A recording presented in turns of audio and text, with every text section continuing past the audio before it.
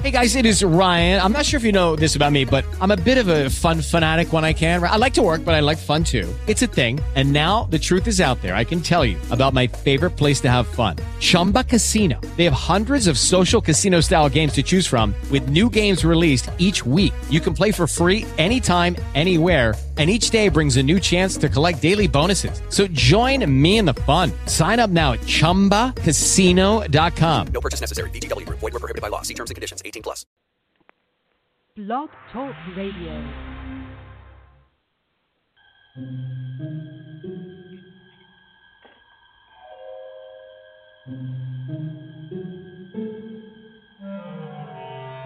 Archangels, ghosts, and Bigfoot. Oh my. It's just another night for Supernatural Girls. Real stories, real answers to life's biggest supernatural mysteries. And now for another exciting interview with paranormal experts from this world and others. Here's your host, paranormal researcher Patricia Baker, on the one, the only Supernatural Girls.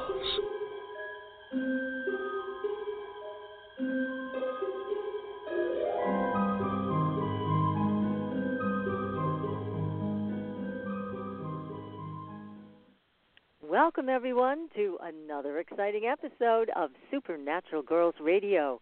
I'm your host, Patricia Baker. I am here with my co-host, PK, Patricia Kirkman, famous numerologist, and our resident psychic medium, George Lugo. How you doing tonight, guys? Great. Fabulous. Excited about our guest tonight? Yes, I know it. Now, this guest tonight, everybody knows, we're madly in love with Lon Milo DuQuette. He is just an amazing person, and we love to sit at his feet and hear what he has to say. And he has a new book that is so terrific. You all have to run out and get a copy immediately. It is amazing. It's called Allow Me to Introduce, an Insider's Guide to the Occult. And there's nobody that can write about this like Lon. He breaks it down so everybody can understand it, and you can hone in on the things that are right for you to explore further. So we have Lon tonight, the entire show. We can't wait to get him on. But first, we're going to talk to PK because we've got craziness in the world as usual. And we're going to talk about that. And, of course, we want you to go to our Facebook page and follow us there because we've got terrific UFO videos and all kinds of great stories there, and you don't want to miss any of it. So, PK, what's going on? I know you and I were talking earlier, having a big laugh. I just love the way things are falling into place. Well, it's a 6 universal month, which is about family. It's about friends, bringing people together, doing things together. Well, we saw that together last night, didn't we? Unfortunate. But it's also a month where relationships are made or broken, so we do have to pay attention to that. Plus, we do have a retrograde that's going to jump in the middle of the works about mid-month. So that's going to keep everybody's head spinning a bit. But for right now, I guess I don't want it to sound like I'm preaching, but, you know, last night I watched the State of the Union address, and I was really disappointed in the women. Women, this is the time of the woman when we went into the 2000s. And it's very nice that they dressed in their white and they sat in their area and they all cheered one another on or let everybody know how disrespected they are with what was taking place. But, you know, they were elected by the people to represent them, not to act like little kids having a hissy fit about something. And Nancy Pelosi's actions last night were totally disrespectful for her position, for the women that she's supposed to represent. And I just thought it was appalling. And I know everybody's got a right to their own thoughts and ideas, but I think regardless of what we feel about how the political element is going, it's called respect.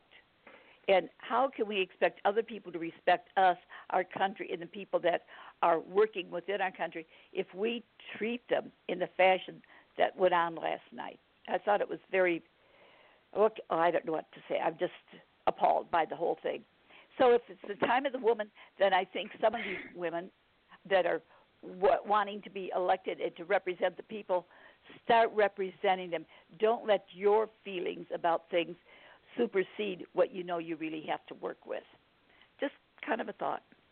Well, it is an interesting thought, and you and I had discussed earlier the events of last evening, and also we were talking about role models for young women today, and that we'd like to see better role models.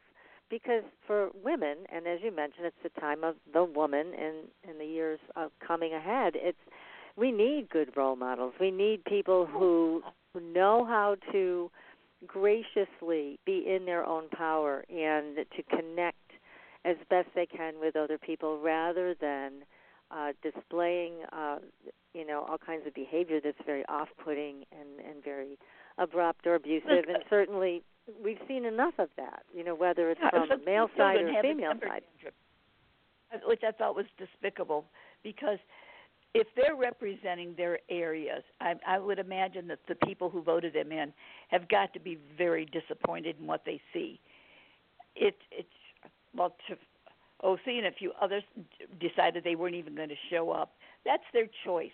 But they're there for the public to be taken care of and to be represented, not to let their feelings and their emotions be their driving rod. It's just, hopefully the next time we have ongoing, they'll be some the ladies are supposed to be instead of the acting out and tearing up papers. That's ridiculous.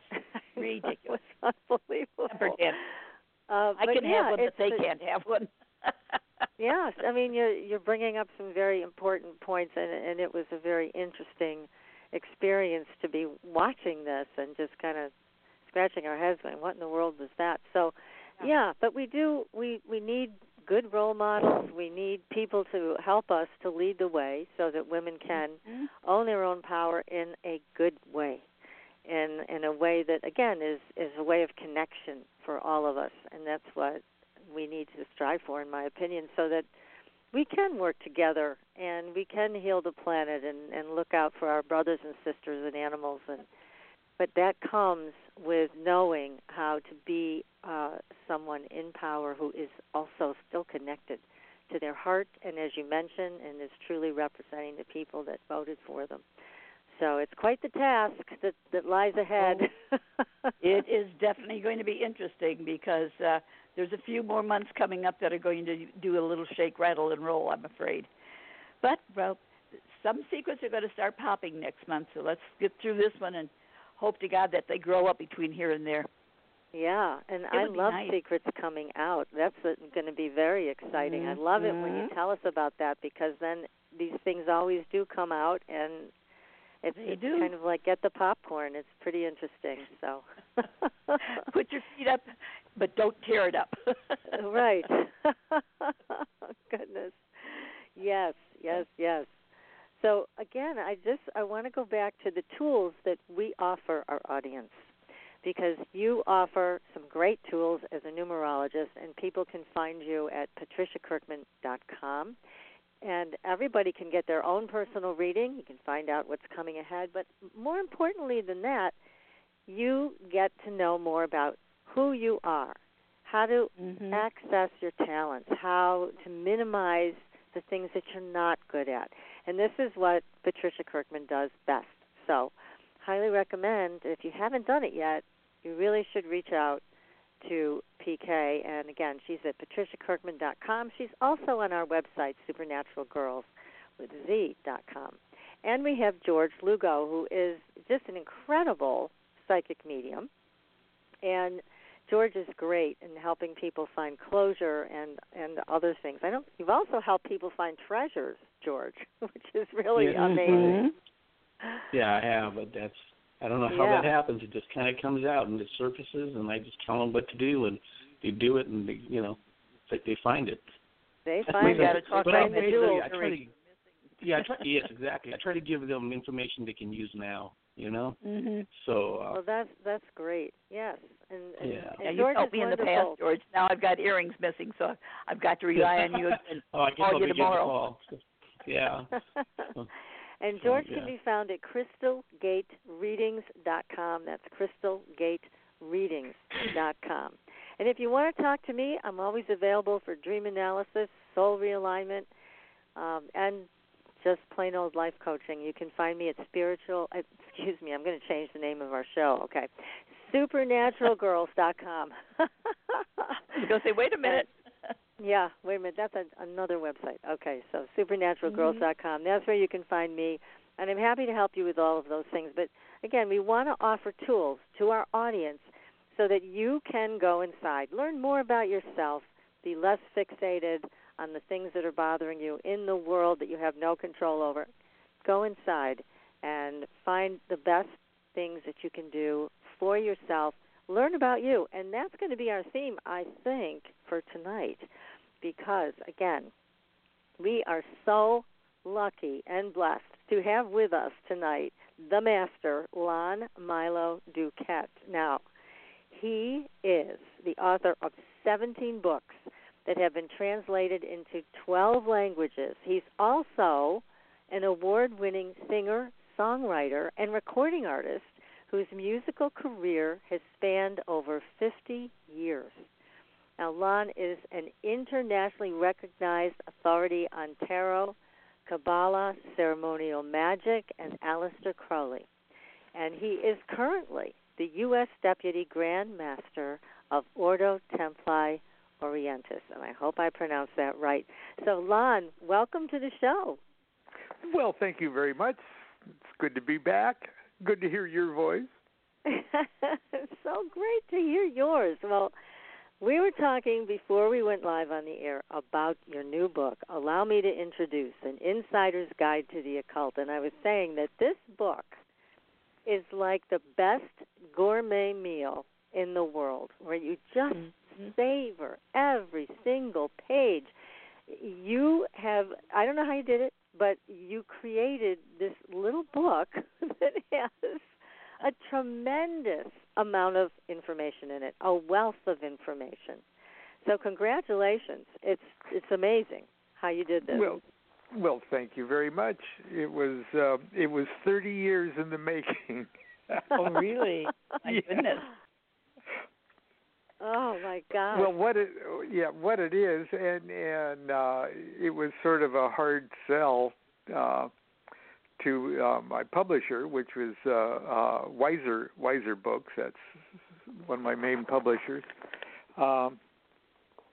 But for 30 years, I've really been lucky in my magical career. I never thought I was going to be a writer at all, or to I was just interested in magic and Qaballah and the occult and Aleister Crowley and all of that, and I was just more or less interested in my own initiatory career, and it never occurred to me to be a writer. Once I got chartered in a lodge of Ordo Templi Orientis down here in Newport Beach, I started a Monday night or a weekly magic class. But in a sense, I was just learning magic along with the people that came to class. It was more like a workshop. Let's learn all this together. But along about 1988, one of my lodge members, Christopher Hyatt, who was a best-selling author in his own right, he's I guess his most famous books are Undoing Yourself. He wanted to write a book about the Jungian psychology aspects of tarot, the tarot cards, and he more or less convinced me to co-author a book with him on that subject.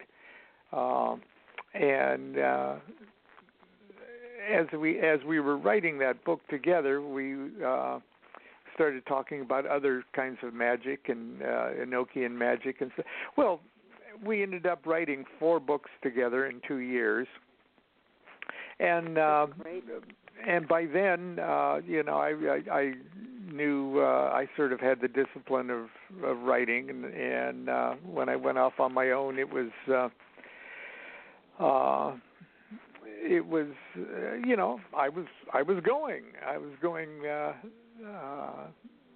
on a little writing career. But over the years, I've been lucky enough to rub elbows with some of the most interesting and significant figures in occult literature, and become friends with authors all around the world. And as the years passed, I've been asked to write introductions to some of their material, some of their books. And so I've been writing introductions and forewords and prefaces to all sorts of books, besides writing books of my own. And I wrote one for you. As a matter of fact, your discovery of Opus, of the classic George von Velling Opus Mago Kabbalisticum and all sorts of other, a big long title. Yes, in Old German. You found literally an antique book that was one of the most significant and influential magic books of all time that had never been translated into English, and you arranged to have it translated for the first time, and I was very excited. I even went to London to cross-check the illustrations from the first editions at the British Library. And so I ended up writing an introduction to that. That's in the book too. But anyway, so I did. Yes. Yeah. So I decided to collect these. I've been collecting them because, in a sense, it's truly my best material, because I have to just squeeze everything into just a few pages, and I have to cut to the bone of what it means to me, at least, and so it's the material I kind of work the hardest on, and it's like condensed Lon, and but it's the kind of material that people read the least. So here I am stuck with my best material that people read the least. Oh boy! And I thought, that's a conundrum. Yeah, so I'm 71 years old now, and I'm thinking, gee, maybe I better get it all in one place. Yeah, right. Yeah. If anyone's ever going to end up reading my favorite things, and right. So that's what I've done. And the good folks at Weiser thought that might be a good idea, and so that's what we've done. And so I've called it "Allow Me to Introduce," and it just came out just a couple days ago, and I hope everybody goes and buys a 6-pack of them. Well, we are going to encourage people to do just that, because we've read it, and it's just, again, it is an amazing book, and again, how you packed all that information into something so small is just it's kind of like amazing. the TARDIS, in Doctor Who. Okay. Mm-hmm. It's bigger on the inside. This book is definitely like that, and you also, huge. of course, have your humor throughout it, which we love and adore. I mean, like what you wrote in the story about Israel, and how you wrote to him all the time, and then you gave this like kind of a eulogy that you finally got somebody to print. It was hilarious. Right. So there's nothing dry about this book. It's funny. No. And it's also insightful, because you do give people advice about the magical path, and that you have to be able to laugh at yourself, and you have to be able to use this information that you're gathering and as experiential and transforming yourself. I'm going to let you talk about that because you're the expert on it. But it's great. It's a great book. Well, thank you very much. I'm excited about it, and so far it's being received very well. So we'll have to see. Another book came out. A book that I edited, the Llewellyn Complete Book of Ceremonial Magic, which is like over 500 pages, and with the contributions of some of the greatest living magicians in the world in it, about a dozen of them, and then a dozen other contributors to that just came out at the same day. Oh, my goodness. Yeah. Double header. Congratulations on that, too. Wow. Right. And remember my tarot deck? I was going to ask you to talk about that, so I'm glad you brought that up. Yes. My tarot deck, which talk about my baby, that it is originally published in like 1993, I think, and U.S. Games published it and went through two printing, so it was out and available for about 15 years, and then they allowed it to go out of print. I figured they got it what they were going to get out of it, and it's called The Tarot of Ceremonial Magic, and then on and off for the next 20 years, it has, or almost 20 years, it's been out of print and for sale on eBay for like $700. Oh, my goodness. I mean, it's a good deck, but it's not worth $700. Okay, don't do that unless you're a real collector. But anyway, I finally, a friend of mine did a small edition of it about 5-6 years ago, maybe a little longer, but it was a very short, small run. And finally, I've got a publisher with my friends in Omaha, the Magical Omaha people, who are the big distributors of New Age and metaphysical distributors. And they did such a wonderful, wonderful job on it, and it's out again. And, of course, the book that went with it, Tarot of Ceremonial Magic book, that never went out of print. Weiser has always kept that in print. But anyway, that is out, and it came out in November. So I've now, had where can people get that one? Where can people get your tarot deck? Is that available on Amazon? Or? Oh, yes, it's available on Amazon, and you can go directly to Magical Omaha, too, and but you can get it from Amazon and and it's at a reasonable price. That's good to know. It's not $700. So. See, everybody's got a good deal if they buy it now, right? That's right. Yeah. Get it now while it's hot. Well, this is amazing, Lon. It's just adding to all of your good work that you're sharing with all of us. But I have to ask you a question, because in the book you talk a little bit about Aleister Crowley, and he was quite the character. And you did say in the book that if you had known him personally, you probably would not have liked him.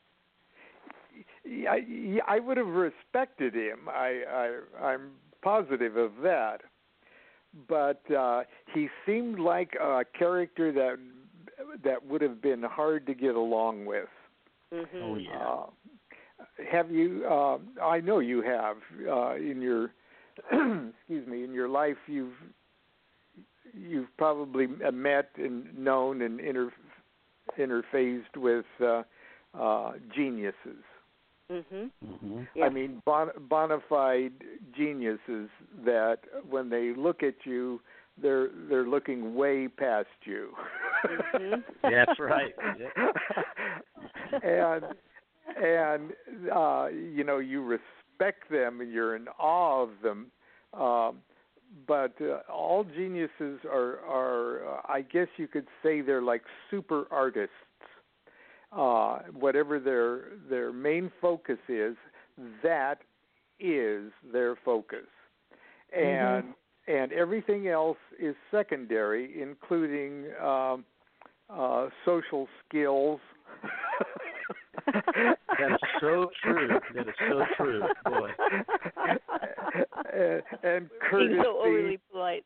Yes, and courtesy and their own thought of self-preservation. They can be dangerous to be around. And not that it isn't an adventure, but if you're going to have an adventure, you more or less want it to be your own adventure. And when you're with a genius, you're part of their adventure, and usually an innocent bystander to their adventure. And I think that's how Crowley was. I would have loved to talk to him about magic and things like that, but to actually, and he was an eccentric on steroids. So yeah, he was very driven. So not only was he focused in magic and everything else, but he was extremely eccentric to the degree that the stuff that I didn't absolutely love, I would have probably been absolutely appalled by. And so that's what I mean by when I say I probably wouldn't have got along with him. But I don't have to face that because he died before I was born. Yeah. Yeah, that's probably a good thing. But you have written about him, so and you have books about him, and it's amazing that he has captured the attention that he has over all these years. But like you said, he was a genius at what he did. Yeah, and early on in my career, when I first got a hold of that Thoth Tarot, his tarot deck, I didn't know anything about Crowley. That was sort of my introduction to it. I got that Thoth Tarot deck, and it was just so beautiful. It was just stunningly beautiful. It was disturbingly beautiful. And agree with.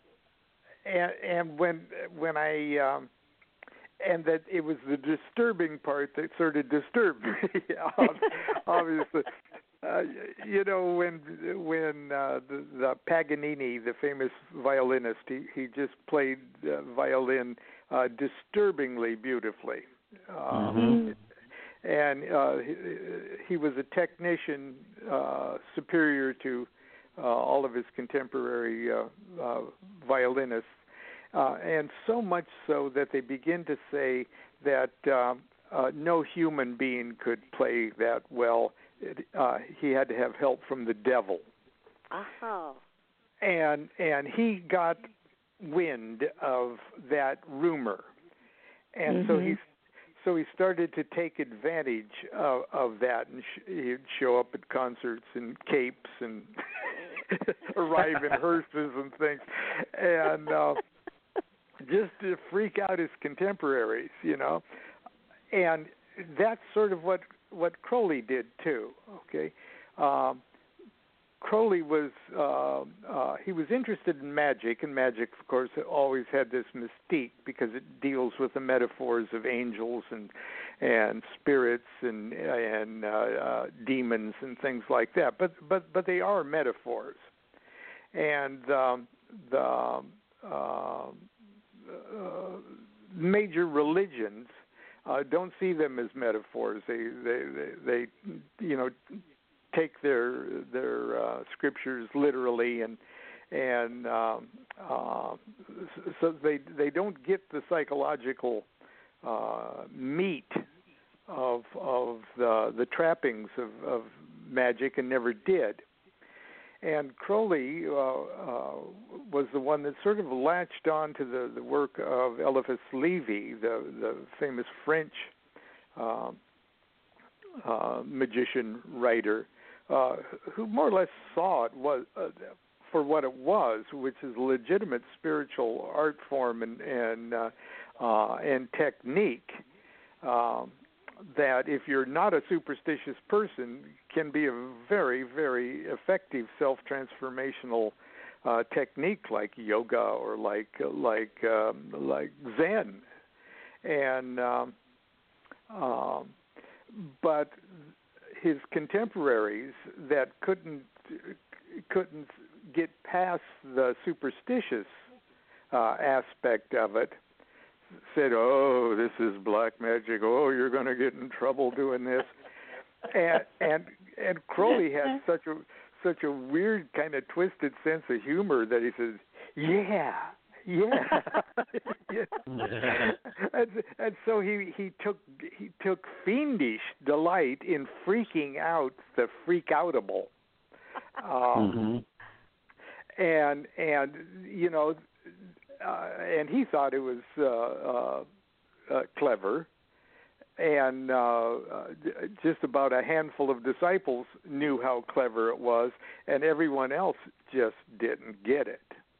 And that has come down to us today. I get emails. I get emails today from people that have ignorantly latched on to the superstitious aspect of misunderstanding what magic is about, and they can find all sorts of justification in whatever their particular brand of superstition is, or whatever their particular religion is, and it's not limited to one person's religion of misunderstanding this. There's lots of religions that don't understand it. And so Crowley has this terrible, terrible reputation. And after a while, there's only so much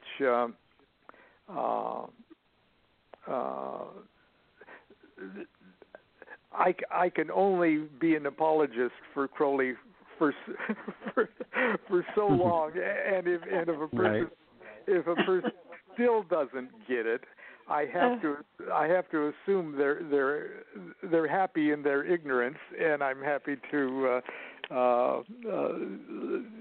change the subject to our grandchildren or something, you know. It's funny how people react to certain things.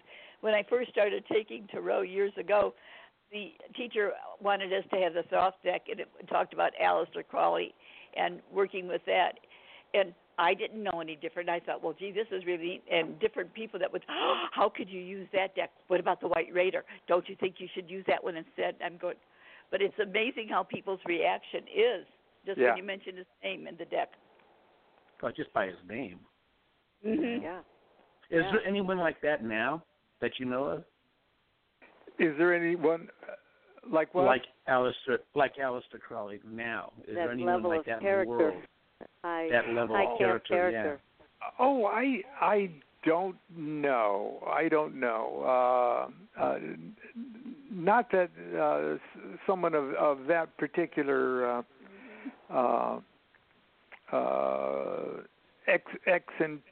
eccentric genius. That Crowley seemed to. Well, he did. He felt that he had a real job to do, a great work to do concerning human consciousness, and I don't know anyone at the moment that realizes that they have that universal a job to do at the moment.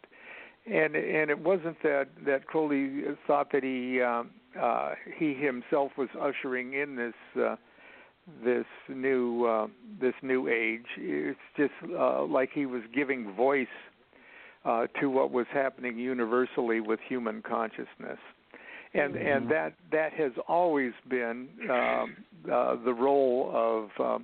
That's what prophets do. Prophets. Prophets aren't particularly holy men. Prophets usually aren't nice guys. Right. Prophets, yeah, you're right. Prophets are usually jerks. They are. Yeah.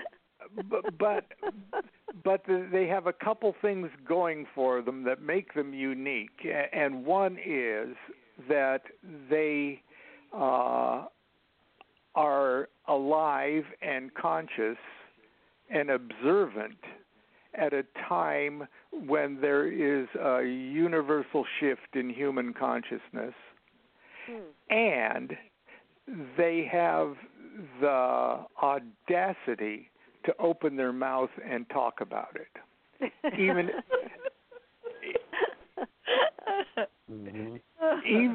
if it means that they get themselves stoned to death or crucified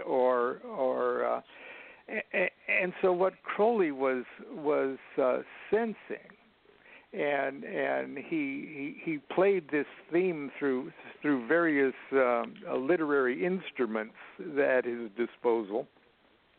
But what he was aware of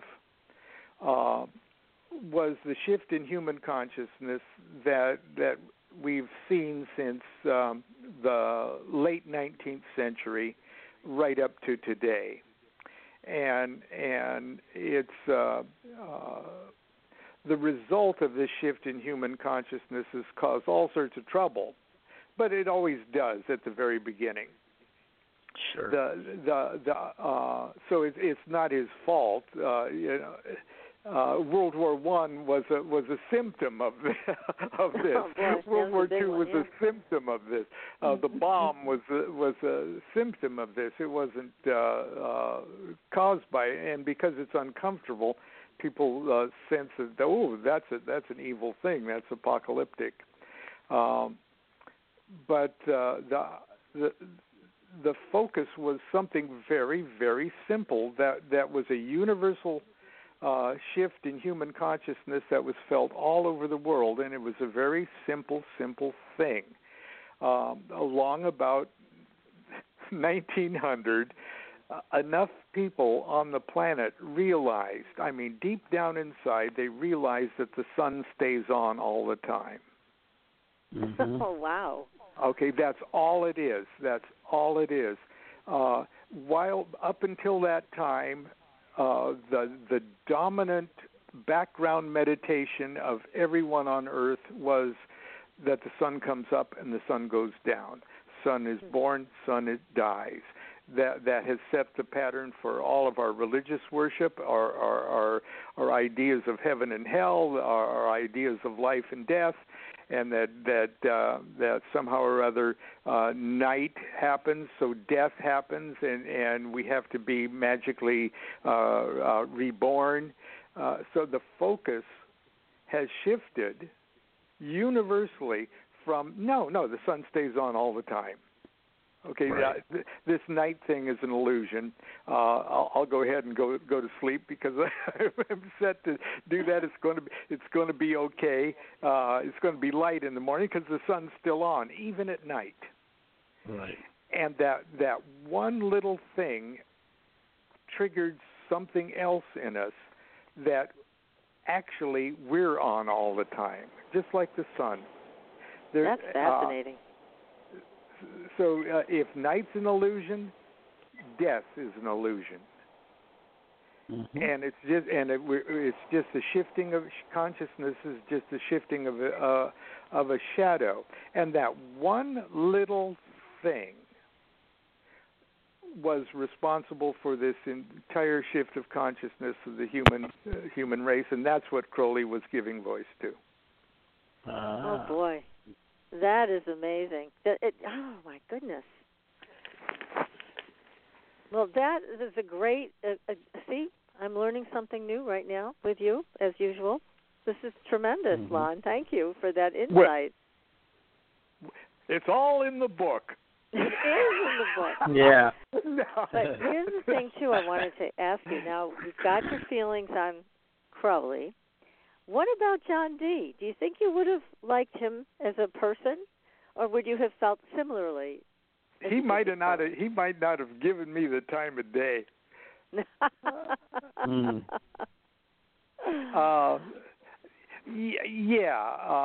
He was another genius, of course.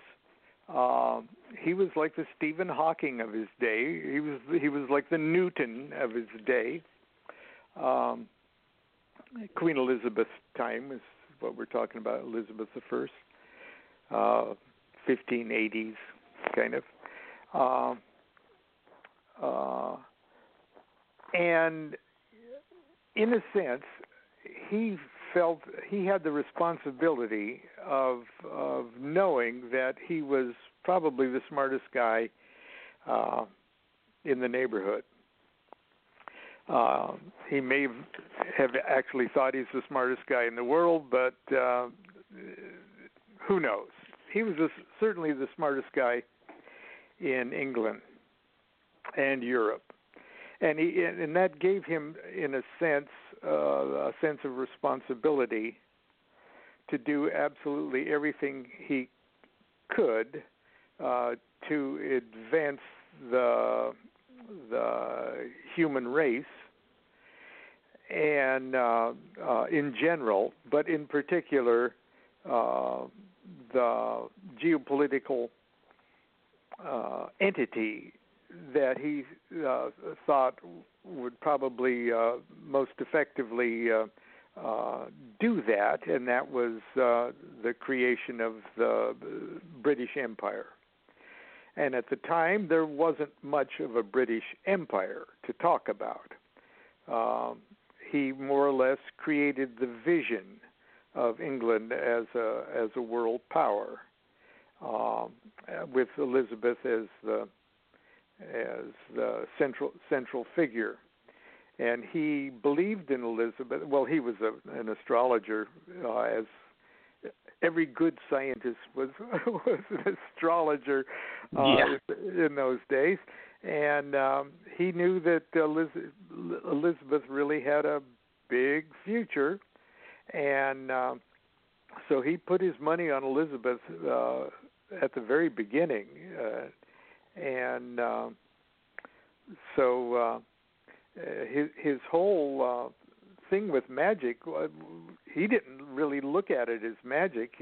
Magic was just another scientific technique. John Dee's whole involvement with layers and layers, fractals of consciousness that we call angels and archangels, and what eventually ended up as manifesting as this complex Enochian magic technique. His whole motivation for doing that in the first place was to be a spy for Elizabeth. 007. Oh, yeah. My goodness. He just wanted to remote view. He wanted to he didn't want to get on a boat and then get in a carriage and go clip-clopping all over Europe to spy for Elizabeth. He said, "I just want to tune in my television set here." Smart thinking. Yeah, and he looked at like everybody else in the day. They actually believed in the historical accuracy of the Bible. And they said, well, if all these patriarchs could talk directly to God, Enoch could talk to God directly. Well, and compared to me, Enoch was a moron, And if Enoch can do it, I can do it, And so he set to work to do just that. And Dee didn't set himself up as a teacher or anything like that in particular. He had a job to do. He was like the Secretary of State, he wasn't Prime Minister, but he was. He felt he had an important international position in the court of Elizabeth, and he went to work to do everything he could, and it was only accidentally he got in touch with the intelligences that he wanted to get in touch with, and he started to ask them just normal questions about politics and geopolitical matters that were important to Queen Elizabeth, and the intelligences that he had made contact with. All of that stuff was pretty mundane to their universal consciousness, and it was almost like, he said, well, is my friend Prince Lasky ever going to be King of Poland? And the angels said, you're going to have to understand what we think of when you say Poland. You're going to have to understand how an angel looks at Poland, and how angels look at the concept of king, and how angels look at the concept of the surface of the earth, and how angels view spheres spinning in space, and how angels look at how solar systems are created, and how angels look at black holes, and how angels look at the Big Bang, and everything else behind a manifested universe where there can be a Prince Rupert in Poland. And that's how angels think, and that intrigued Dee. Boy, I bet. Yes. Yeah, Dee says, "Yeah, give me some of that," Yeah. And they said, "Well, we can do it, and we'll teach you our language, and we'll teach you our songs and our greatest hits, and away we go."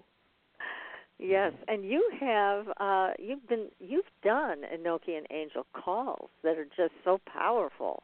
I know I've sat in on some of them. They're just amazing.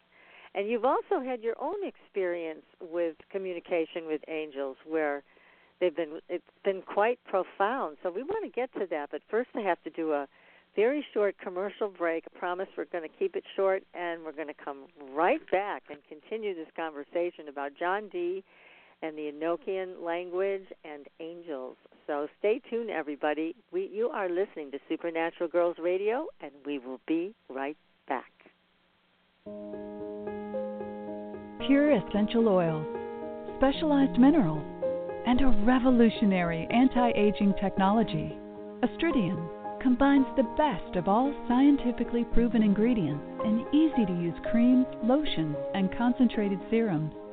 Astridian's advanced line of products take your skin to a new level of being healthy and beautiful. We offer a variety of collections that address all your skin concerns. The Essential Anti-Aging Series treats and moisturizes your skin for a long-lasting, younger look. The Multivitamin Series promotes healthy skin with high-quality vitamins and minerals. The Sports Series restores skin from cellular damage and stress. Astridian also offers a revitalizing solution for hair and a professional series for doctors and medical spas. Visit astridian.love today and begin your new journey to healthy, beautiful, youthful skin. Astridian, beyond your expectations. There are a lot of psychics out there. How do you decide which one is right for you? You look for someone who empowers you, who's practical and spiritually connected, who says, here are your opportunities, here are your challenges, and here's a way to deal with them, and then gives you your own toolbox to make your life everything you want it to be. Hi, I'm Corby Mitleid, and that's how I work with you. As a certified professional tarot reader, I've helped thousands of people for over 40 years through my toolbox. Cards, past life retrieval, numerology, spirit guide conferences, and mediumship. Whether it's career, relationships, finances, or your spiritual road, together we can replace your confusion with clarity. And you'll probably find a little laughter along the way. Visit me at CorbyMitleid.com to find out how to cross your bridge from fear to fearlessness and fly. And tell me you found me at Supernatural Girls for a special gift with your reading. Corby Mitleid, the practical psychic for catching your tomorrows today. Find me at CorbyMitleid.com. That's CorbyMitleid.com. Your property tax bill. Have you seen it lately? It's frightening. Your property taxes are going up while your home value is going down. It's time to fight back and win. For the real truth about the property tax system, get attorney Pat Quintilian's book, Are You Getting Screwed on Your Property Taxes? How to Find Out and How to Fix It. Attorney Quintilian answers all your questions and gives you the facts you need to fight a property tax bill that is spiraling out of control. You'll also read about what happens to property owners who don't check their property records, only to find out too late they're taxed on square footage, fixtures, and even buildings that they don't own. Is this happening to you? Learn your rights. Buy attorney Pat Quintilian's book today. Are You Getting Screwed on Your Property Taxes? How to Find Out and How to Fix It. Available on Amazon.com. Are you ready for a new experience of freedom and powerful connection? Would you like a positive, effortless change in your life? Then come to CosmicFusion.com, where we offer the most advanced energy clearing and expansion techniques in the world, with a quantum vortex energy to activate your divine blueprint and life's purpose. When your soul leads the way with cosmic fusion and quantum vortex energy, you can break clear of past difficulties and blocks with the power of the source. With Cosmic Fusion, the source energy does the work for you. It's easy and effortless. Listen to our free meditation right from our Cosmic Fusion website, the Cosmic Code Meditation. Sign up for one of our interactive webinars today. Come to Cosmic Fusion, www.KOSMICfusion.com, to experience an effortless awakening and transformation. Are you ready for an upgrade? Are you ready for a new experience of living in the fifth dimensional magic and powerful connection? Then visit CosmicFusion.com today. CosmicFusion.com.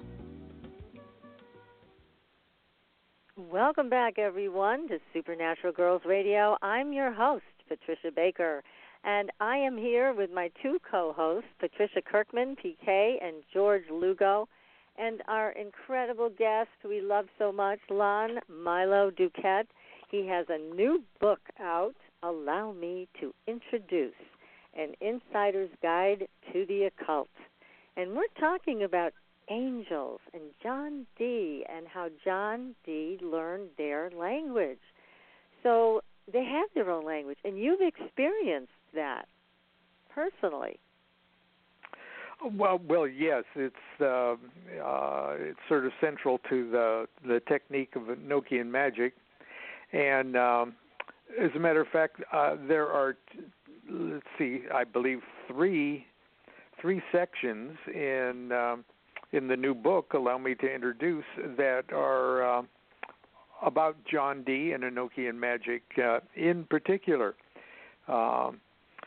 Because I did the introduction to the complete Enochian dictionary, the dictionary to the Enochian magic, and I did the introduction to Dr. John DeSalvo's beautiful book, The Lost Art of Enochian Magic, and I also introduced the True and Faithful Relation, which is the about the 1620 book of John Dee's diaries. So there's a lot of Enochian stuff in the new book, Allow Me to Introduce. But the language is very very interesting, and it's so interesting because it is a bona fide unique language. It's a language that hasn't grown out of any other language. And the great linguist, Dr. John Laycock, who wasn't a magician at all. He was a linguist, and he was fascinated with the Enochian language as received by John Dee and Edward Kelly, because it's very rare, almost impossible. Some people say it is impossible to find a unique artificial language invented by somebody.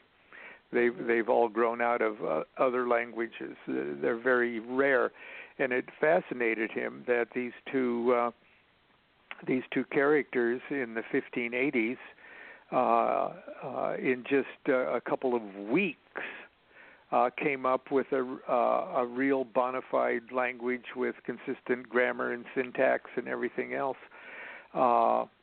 And so he was fascinated by the Enochian language that Dee and Kelly received in the 1580s, and he wrote the Enochian dictionary. And but here's kind of the summary of how it came. Dee and Kelly were interacting every day psychically with gazing into a black mirror and sometimes a smoky crystal, and sometimes there was actual phenomena in the room while they were communicating with the angels, and they kept asking questions and getting answers by means of manipulations of alphanumeric squares, which is how Dee loved to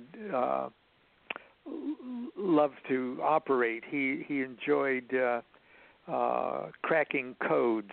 He was a code creator and a code breaker, and so the angels communicated to Dee through various manipulations of magic squares, alphanumeric squares. It's extremely fascinating, and it makes you think that, makes you wish that Dee wasn't the smartest guy in the world that could only figure out the universe through breaking a mathematical code.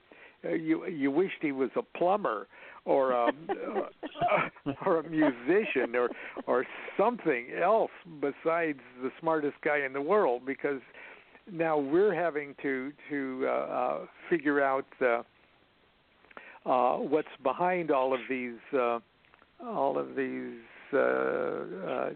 tricks to reveal the universe to Dee in order to reveal it to ourselves. But finally, the angels more or less came to the place where they said, "Look, everything in the universe is connected to everything else. The surface of the earth that contains your Poland and your king of Poland, and and it's also connected to absolutely everything else in the macrocosm, in the greater universe. There's nothing that's not connected, and we've got a way of segmenting absolutely everything from the surface of the earth all the way to the highest heavens, which are just levels or frequencies of consciousness. Just they were telling him just what the quantum physicists are telling us today. It's all the nature of being, the nature of reality is consciousness, and the surface of the earth is just hard consciousness, consciousness you can bump your head on.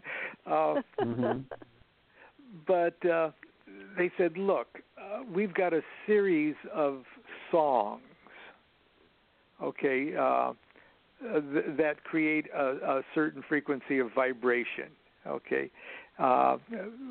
we've got 30 of these songs, major songs. and they set into motion a sympathetic vibration in the same way that a tuning fork. You can have a 10-foot tuning fork that plays that vibrates the note A, and when you knock that tuning fork, all the A tuning forks in the room, no matter how big they are or how small they are, vibrate sympathetically with that. Okay? Right. Mm-hmm. He says, okay, so we got a series of these 30 songs that vibrate like that.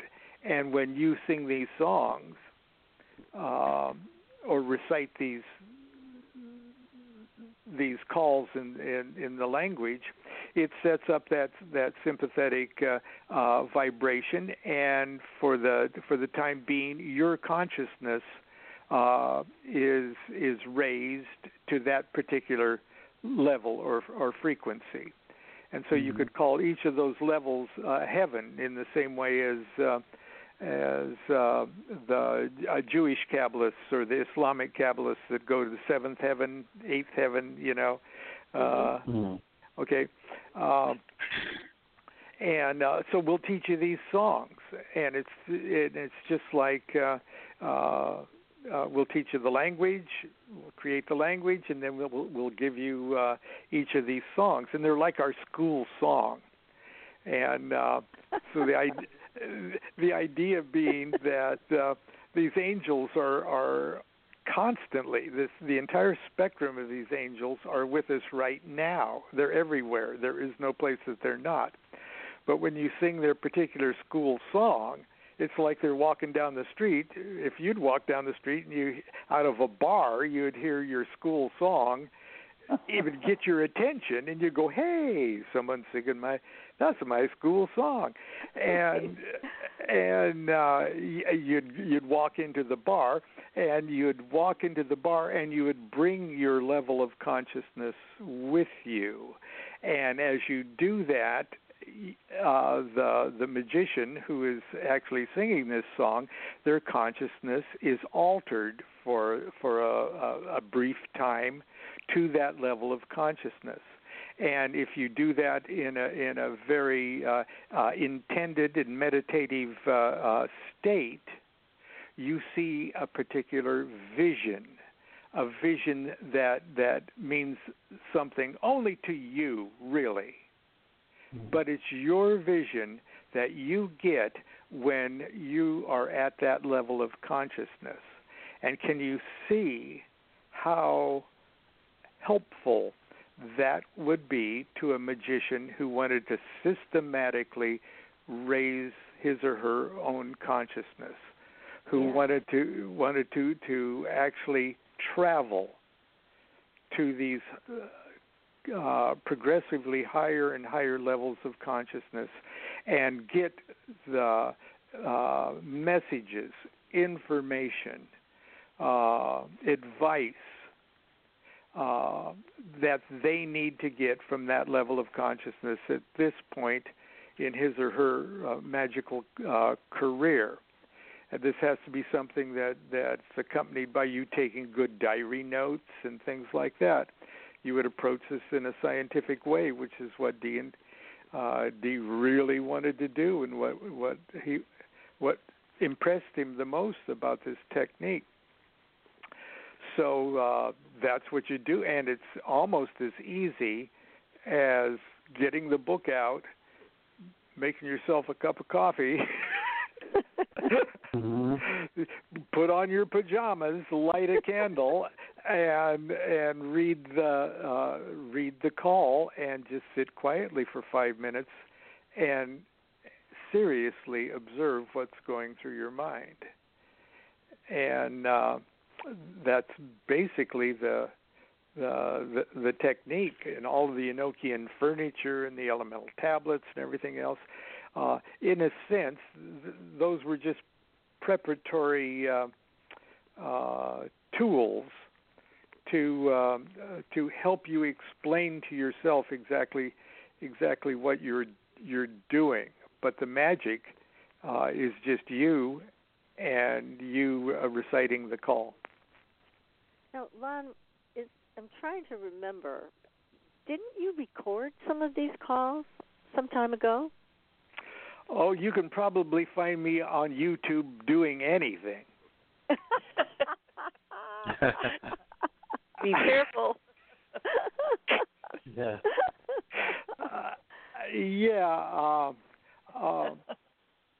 Right, and I think you and we were traipsing around the graveyards in Massachusetts, weren't we? Yes.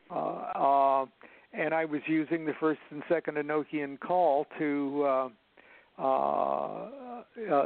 sort of trigger my own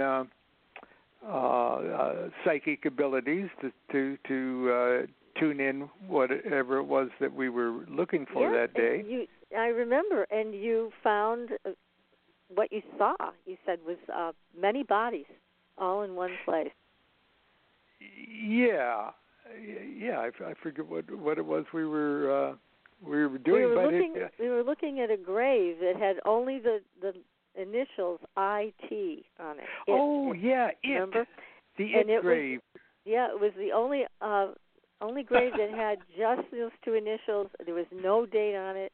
It was a very ancient grave, unlike any of the others in the cemetery, and apart from all of the others in the cemetery. Apart from all the others, and it seemed like the other bodies were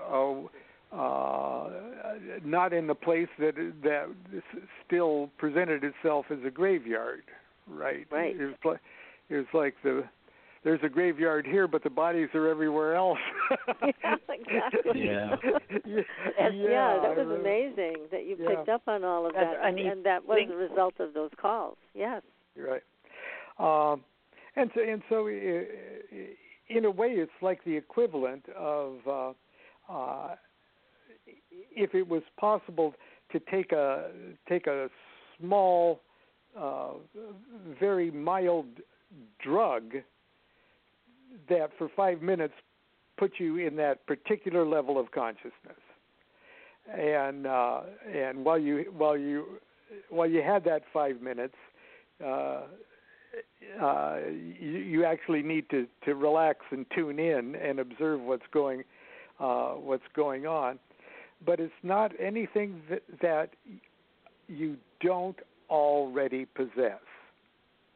It's truly just focusing in on what is bombarding you 24 hours a day anyway. And it's just tuning into it. And so at our Monday night magic class, once we discovered the angels off of that tablet of union, which is what you and I used a few years back there. We did Enochian magic 2 nights a week for 3 years, and so we systematically went through the elemental tablets and the 30 aethers, and there's countless angels. They've all got names, which are presented on the tablets that Dee and Kelly got through alphanumeric squares. It's my book, Enochian Vision Magic. I try as best I can to tell the story from the very beginning, so you can more or less follow along to how Dee and Kelly got it, because it took Dee and Kelly 3 years of getting it before they could use it. Okay, and so I figured now all of us, if we're going to use it, we should actually sort of ride along with what Dee and Kelly did to attune themselves to get it too. So I spend a great deal of time showing exactly step by step what Dee and Kelly were doing, and you really start to feel weird when it starts making sense. You know, oh my God, this is making sense. But all of that was just to sort of tune you up in the same way Dee and Kelly were tuned up. So the angel said, now that you're tuned up, we're going to give you this language. And here you go, kids. That's just amazing. Just amazing. And this is the only time, you said, that this has ever happened, where the angels gave their language to two people and well, use this to communicate with us. There's all sorts of traditional literature. We've got the traditions of King Solomon as a magician. We've got in Jewish and Islamic traditional literature, which we can't take as historical truth, but we can take it as mythological truth, which in matters of like this is even more important than historical truth. But this is almost within literal human memory. And Dee was such a scientist that he just kept so many diaries and so many notes that we've got more than enough material available to us now. And just in the last few years, I mean in the last 5 or 6 years, the material that would require you going to the Ashmolean Museum in Oxford or the British Museum in London to check out the material with your white gloves and piece through it. It's available in English, cross-reference in clear translations, clear renderings of the material. It's never been more available than it is right now, and the scholarship on Enochian magic has never been this high. That's marvelous. That is, gosh, that's just so amazing. Now, you have some advice for people who want to pursue the path of the magician. You want to share that with our audience tonight? I do. Was that a question or an answer? Oh my God! I don't know whether I do or not. I'd say get a real job, you know.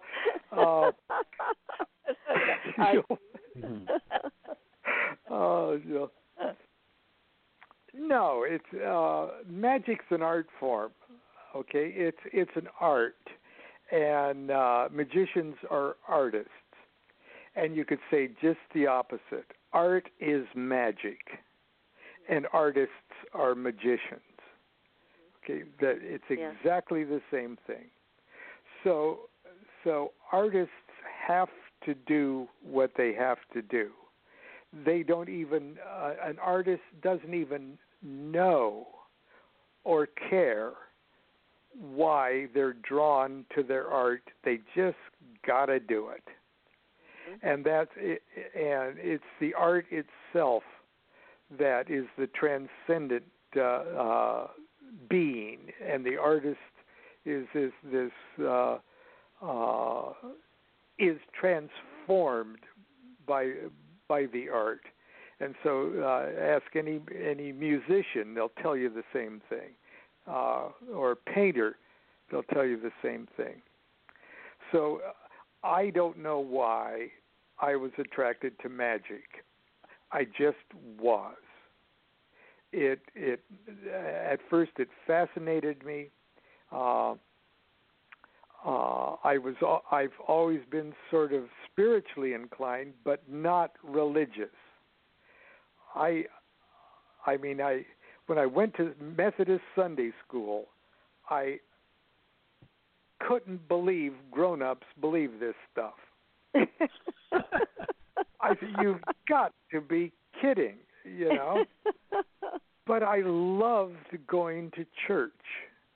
I love the church, and I volunteered to fold the bulletins on Saturday and stuff just so I could be in the church alone.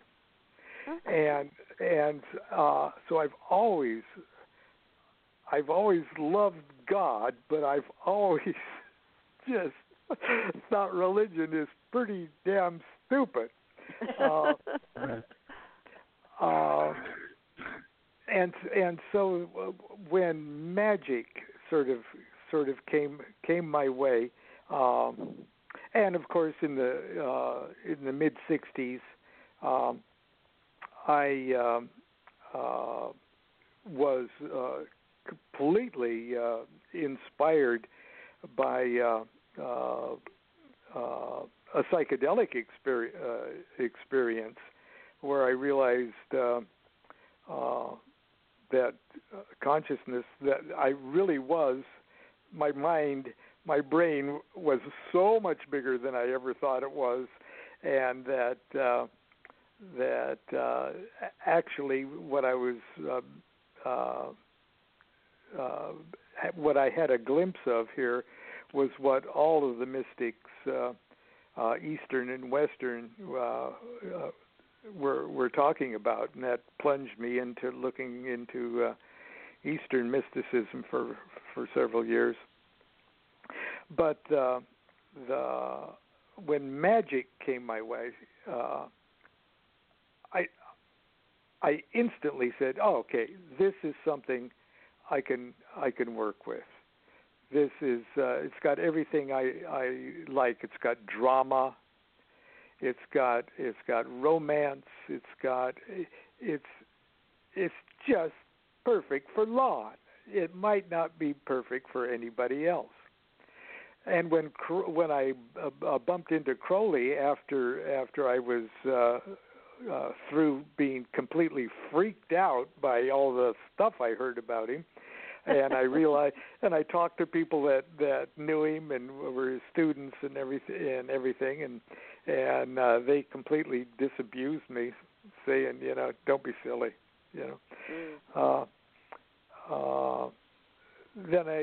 Then I thought, okay, this is my art form, and so all of the different magical techniques that I have utilized over the years, and I've never done anything to experiment. I don't experiment with this. The first Solomonic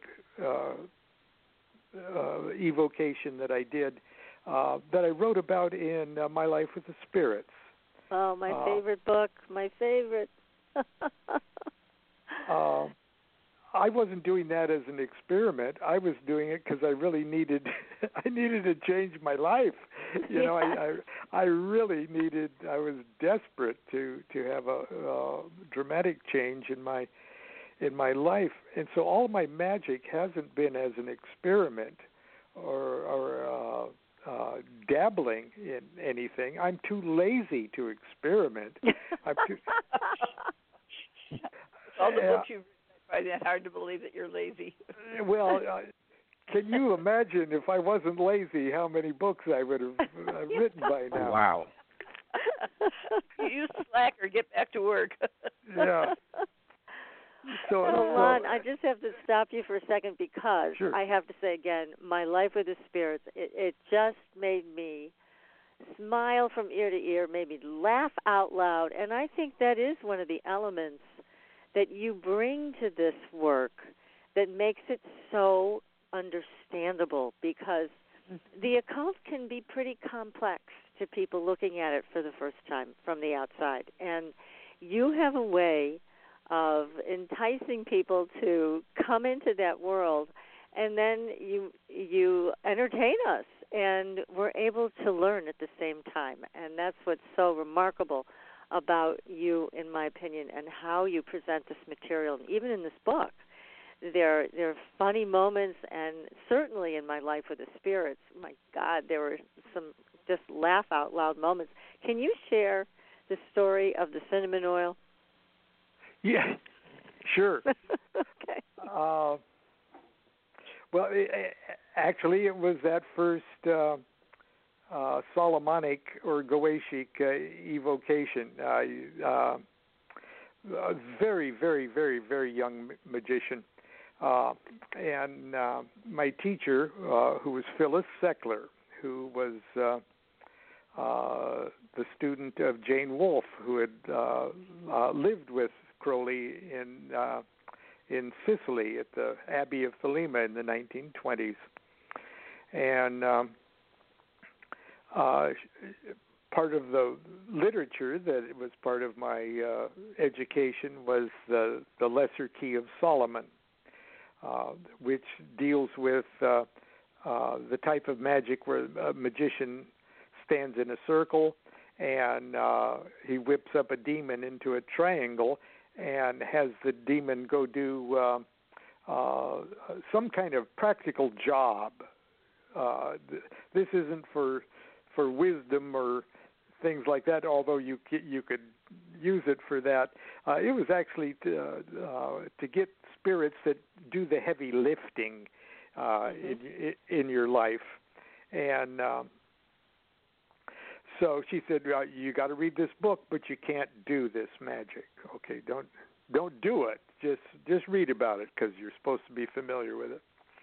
And my life at the time was in such dire straits. I was a musician. I had been a musician for 14 years, and I decided to get out of the music business because it was bad for my health, if you can imagine that. And I wanted, my wife became pregnant, and I knew that I just wanted a home life. I didn't want to be a Hollywood guy anymore. And but I was totally unprepared for objective reality. I didn't. I've been a musician my entire, from 14 to 28, and so we were desperately poor, and I didn't even have a car. And in California, you got to have a car, and the rent was going to be due like in 2 weeks, and it was terrible. My back was against the wall, and so I said, well, I'm going to whip up a spirit here. I found one in the book here that could give me dignity and prelacies. I didn't know what a prelacy was, but I needed the dignity to feed my little family, you know. Yes. And so for a couple days, I called up my teacher, Phyllis, and she said, no, you can't do that. You're not ready to do that. That's stupid. Don't do that. And I said, okay. But I started to prepare all the ingredients to do it, just in case that I was going to need to. And one of the ingredients is called oil of abramelin, or oil of abramelin, which is mostly concentrated cinnamon extract, like the stuff you used to dip toothpicks in when you were a kid, and it literally it'll blister your skin if you get it on. But it smells like a cinnamon roll. It smells great, but it just burns. And it's mostly that, and a little bit of myrrh oil and a little bit of olive oil. And when you put it on your skin, it burns. So you put it on your forehead just a little bit, and it makes your third eye feel like it's burning, and it's very dramatic stuff. So I had some of that, right? And I got informed that my last guitar student was going to go away for the summer, and so I didn't have any source of income. And I said, that's it. I'm going to evoke this spirit. And so it was terribly hot, and we had this little apartment. I had to use my son's bedroom. So he had to stay out in the living room and play with his trucks. And I taped out a circle with masking tape, and I had the triangle, poster board triangle, and I put the incense in the thing, and I had the sigils and everything I was supposed to have. and I had this black robe that a friend made for me. Then the armpits were so tight that it shut off circulation to my fingers, and so I was supposed to do everything right, and I banished and did everything that I was supposed to do, and but then I had this idea that I remember reading someplace in the Bible that David had his head anointed with oil. So I took this hot oil of Abramelin, and after rubbing a little on my forehead and made it go on my forehead, I poured a couple of big glops of it on the top of my head, okay, and then I shoved a little yarmulke magic cap on. That is a yarmulke I stole from, or I walked out of a Jewish funeral with it on, and something to make magic with it. and so it was a comedy of errors from the beginning, and I wrote up this conjuration, which is pretty damn good now that I think of it. I did a conjuration that took about 5 minutes to kind of recite it, and I used bits and pieces from the lesser invocation of the Goetia with the barbarous words of evocation,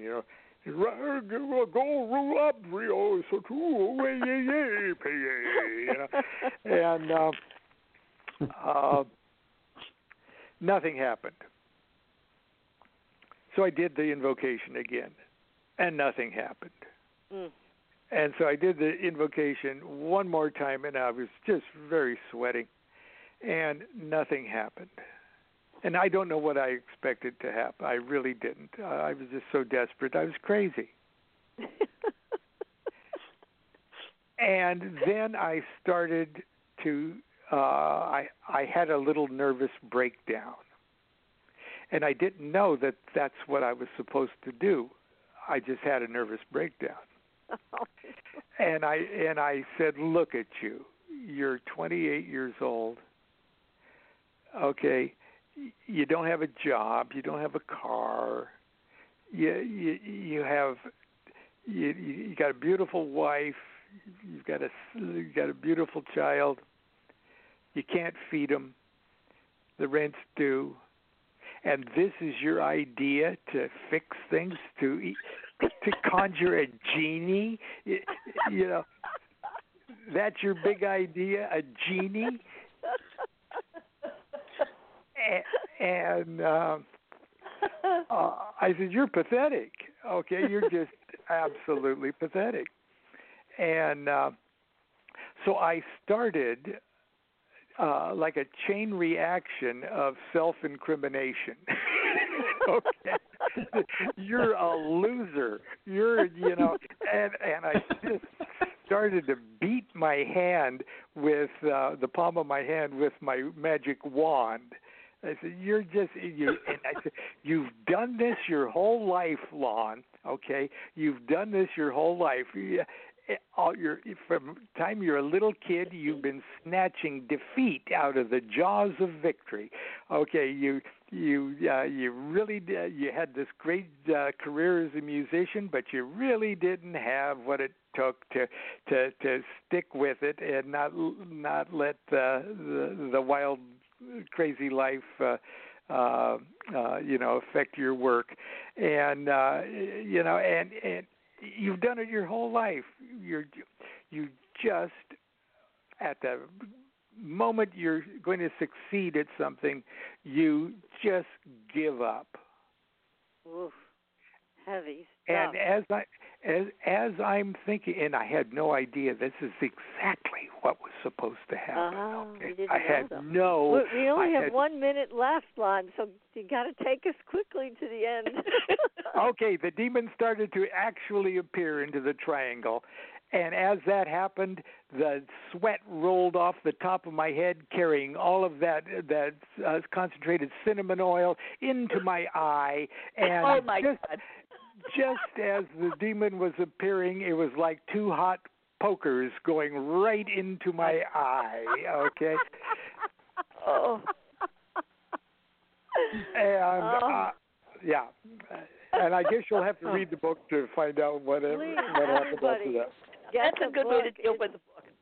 You got to read it. You will not get be the able rest. to put it down. It's great. My Life with the Spirits, and also get all of Lon's books. They're all terrific. Great. But the latest one is Allow Me to Introduce an Insider's Guide to the Occult. Thank you so much, Lon. It is so much fun to have you on the show. God bless, and good luck with this book, your new tarot deck. I'm going to put it all on our Facebook page tomorrow so people can know exactly where to go to buy all these great things. Thank you so much. Thank you.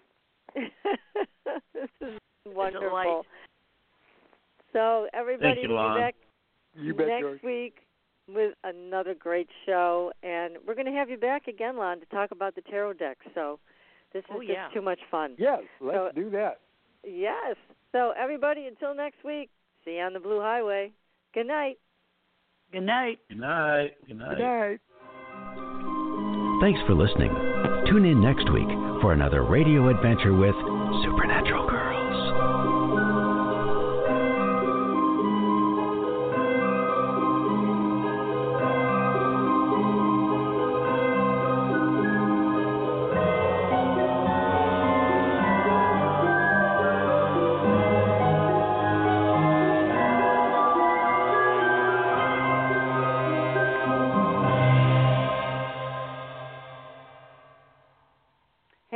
Thank you so much. That was just great. Oh, I had such fun. Thank you. You were such a super guest. Yeah, and I'd love to have you back. I actually wanted to have you on for the tarot deck before we had you on for this one. But I don't know what happened. We ended up not getting it booked in time. But we'll have you back because I'd like you to talk more about the tarot deck with our audience. That would be a lot of fun. That will be fun, yes. So let's do it. Definitely will.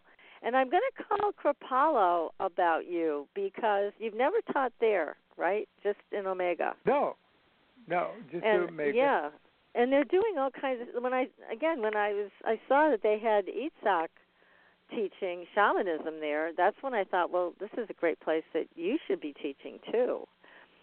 So I will find out what the procedure is, and I'll definitely call you and let you know. Very good. And yeah, if you know anybody at Omega too, rattle their chain again because I will. I'm in their system. So. Well, that's good because yes, I know they're a good source for you, and yeah, and Qaballah is beautiful. It's a large facility. It's really nice, and the teachers that go there really enjoy it. So, plus it's close to me, so I can come up and have lunch with you. Oh, that'd be wonderful. Okay. Even better. Yes. Okay. So I'll definitely let you know. And we should probably talk a little bit about things you'd like to teach, but I will at least introduce them to you, and you guys can take it from there. Sounds like a plan. Yeah. Well, thanks, and good luck with this new book. It is tremendous, really. Oh, I'm glad you liked it. I'm really glad you liked it. Love it. Just brilliant, as you are. So you take care. Lots of love to you and Constance. Okay. I'll tell her. Okay. Thanks, Lon. Okay. Take care. Good Bye-bye. night. Hello, it is Ryan, and I was on a flight the other day playing one of my favorite social spin slot games on ChumbaCasino.com. I looked over at the person sitting next to me, and you know what they were doing? They were also playing Chumba Casino. Coincidence? I think not. Everybody's loving having fun with it. Chumba Casino is home to hundreds of casino-style games that you can play for free anytime, anywhere, even at 30,000 feet. So sign up now at ChumbaCasino.com to claim your free welcome bonus. That's ChumbaCasino.com and live the Chumba life. No purchase necessary. VGW. Void where prohibited by law. See terms and conditions. 18+.